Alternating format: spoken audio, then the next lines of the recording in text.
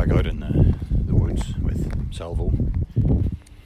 But a couple of nights ago, the Prime Minister came on TV and essentially put the whole country into lockdown. So I'm kind of furtively looking over my shoulder to make sure no one is watching. Of course, we're allowed our one permissible bout of exercise a day, so I suppose this counts as that. And I suppose the one thing to be said for it is that it affects everybody. We're all in this together, as another conservative politician once said.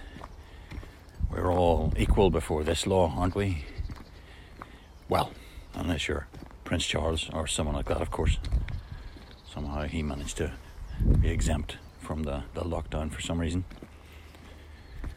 But it's that idea of being equal before the law that brings me to the theme of what I wanted to talk about in this quarter, this section of the 4 episode series that we've been doing, Confined to Quarters. The idea of being equal before the law, the idea of equality has a long, convoluted history, of course.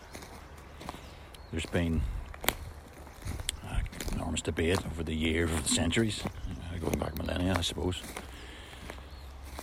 What is equality? What do we mean by equality? Do we mean equality of opportunity? Do we mean equality of outcome? Do we mean equality in some sort of a vague sense that we're all equal as human beings? Or as the resonant phrase of the Declaration of Independence puts it, we hold these truths to be self-evident, that all men are created equal, and so forth. It's a resonant phrase. It rings after all these years. This is a great ringing endorsement of the idea of equality.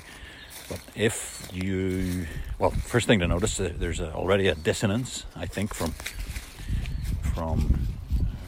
our perspective this far on in history. All men are created equal.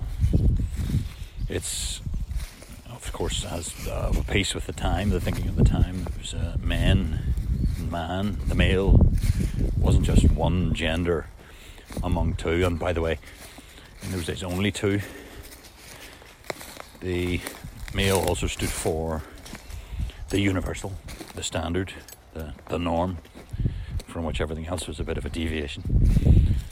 So all the women, rather, as we noticed in the last programme, the women were rendered invisible.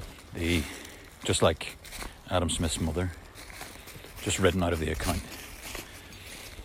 But that aside, there's other dissonances which we might be able to detect, I suppose, if the author of the Declaration of Independence, who presumably wrote that ringing phrase, was himself an owner of enslaved Africans. So, and indeed he sold a few at times, when he was short of money, he sold a few, which means he actively enslaved people. If you sell an enslaved person, you're selling them into slavery. So there was that. There's also, I suppose, his relations with the indigenous peoples of America, the American Indians, as they would have been known. He wasn't the worst slave owner either, I suppose, by the standards of the time. He was more benevolent than most. And he did seem to regard the indigenous Americans as equals to those of European descent. But nevertheless, he enforced what was called a civilization program, which basically meant that you had to assimilate. If you were an American, Native American Indian, you had to assimilate to the Euro-American way of life, or you would be forcibly removed from your land. In other words, pushed out by means of violence. So that brings us back to the theme of the previous episode as well. So that great ringing phrase about all people being created equal, it doesn't really hold up to scrutiny. There are dissonances there that we can begin to hear. So there's contradictions, possibly, within the concept. As I said, it's a concept that's had long history of debate, a convoluted debate going back. And not just about the definition or the scope of the idea of equality, it's also about the desirability. The Prime Minister I referred to earlier, Boris Johnson, also, before he was Prime Minister, was on record as arguing that against equality. He thought that if you pushed equality, you would end up disincentivizing the gifted and the hard grafters and rewarding people who were less gifted, less hardworking. And therefore he thinks, probably still thinks, I imagine, that a little bit of inequality is no bad thing. But what does that mean? What does a little bit of inequality mean? How do you measure inequality? Again, like many of the terms that we're looking at, it's a sort of an abstract. It seems to be a bit of an abstract concept. How do we make the idea of equality and inequality a little bit more concrete? Well, luckily there's an example quite recently in the news. Last Friday the 20th of March, EasyJet, it was reported, had gone looking to see about getting government support. During these hard times, the crisis unfolding around us, it's been a bit tough on airlines, so they were looking into the possibility of getting support from the government, from public funds. In the same breath, they also confirmed that they were going to go ahead with giving out the dividends to their shareholders. They were going to give it £174 million in dividends to their shareholders, including some £60 million to Stelios Agioannou, their founder and biggest shareholder. £60 million. So that was quite a pay packet to be handing out for an airline who was at the same time looking into getting public support to bail them out and keep them going over this crisis. But that wasn't the end of the affair. A few days later, the papers were quoting Stelios with his 60 million sticking out of his back pocket, presumably, who was urging EasyJet to not only to cancel orders for new planes, but also to sack workers in order to cut costs. It's a somewhat staggering example of the kind of inequality, quite a concrete example of the inequality that we're sort of feeling around here. But it's not quite concrete enough for me just yet. I think what I like to do anyway when I'm thinking about big numbers like 60 million, is try to convert those into distances so that I can get a sort of a bodily sense of what the difference between the 60 million and your average punter, the sort of people that Stelios was recommending to lay off. So let's imagine there's a couple of cabin crew or flight attendants working for EasyJet. Now, I poked around a bit to see if I could find out how much people on EasyJet earned. It's quite hard to find concrete figures or exact figures, but I'm going to, not quite arbitrarily, as you'll see in a minute, pluck the figure of 17,000 out of the air. Let's say a cabin crew member gets 17,000 a year. That's within the right sort of region, within a few £1,000 of accurate, I think. So this member of the cabin crew meets another member of the cabin crew. They get together, they get married, they are going to start off on life together. They've got a joint income of £34,000 a year. Right. Now, how do we compare that against the 60 million? Well, as I say, I like to convert these things into distances to try to get a better sense of things. So let's say a pound equals 1 millimetre. 34,000 millimetres is 34 metres. And this is why I've chosen that figure out of the blue, as it were.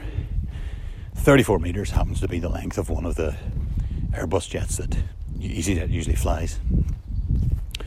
So you can sort of picture one of their jets to give you a sense of what 34,000 looks like. On the same scale, what does Stelios' 60 million look like? Well, if he were to get into one of his own jets and fly up, if you ever step outside, if you're allowed to step outside, you'll probably see... Hang on a minute, I've got to sort out a situation with the dog. Okay, sorry about that, we're back.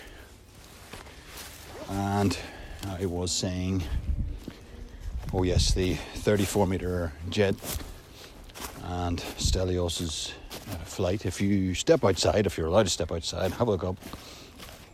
And you see a jet going over and it leaves the trail of vapour. They usually do that at about 10,000 metres. So you'd have to fly up in your jet to that height and maybe get into another jet and fly up the same distance above the first one. Then get into another one and fly the same distance again. Get into a fourth one, fly the same distance and then into another, and then into a sixth plane, each 10,000 metres above the other, to get to the 60,000 metres above ground level. That represents Stelios' dividend packet on the same scale as our couple. Their salary is represented, their joint income is represented by the length of the Airbus. I think that helps us to get a much more concrete grasp on what that particular instance of inequality looks like. And I think it's not the only one, of course. You know, there are many other examples of stark and, you know, almost unimaginable, actually more than stratospheric. I was going to say stratospheric, but actually the stratosphere ends at 50,000 metres, 50 kilometres up. So you'd have to go 10 kilometres beyond the stratosphere to get to the position where you could represent those two incomes on the same scale. So possibly that gives us a slightly more concrete sense of what the inequality looks like. But the interesting thing is that I think, anyway, during this crisis, we are starting to see these matters being reevaluated. How do you value the contribution? You know, if you go back to Boris Johnson's argument, we want to reward those who give the greatest contribution. How do you measure it? Well, if you measure it in terms of money made in the market, then yeah, Stelios makes a packet. The other way to look at it is what's happening all around us right now. We're in the middle of a crisis. Who are the people making the greatest contribution? It's the doctors, it's the nurses, it's the orderlies, it's the porters, it's the delivery people, it's the people stacking the shelves. Because you walk into a supermarket now, the shelves are bare. We've got people on minimum wage stacking those shelves, overlooked for their whole lives. Suddenly we're in a crisis and everybody wants toilet roll.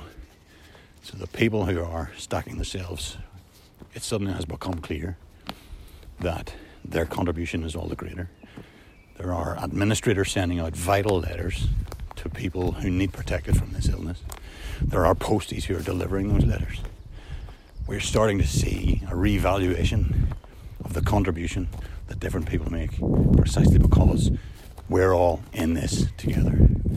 So that's my reflections and ramblings on equality. I'm going to see if we can make a bridge to looking at the idea of democracy in the next and final episode of this quartet.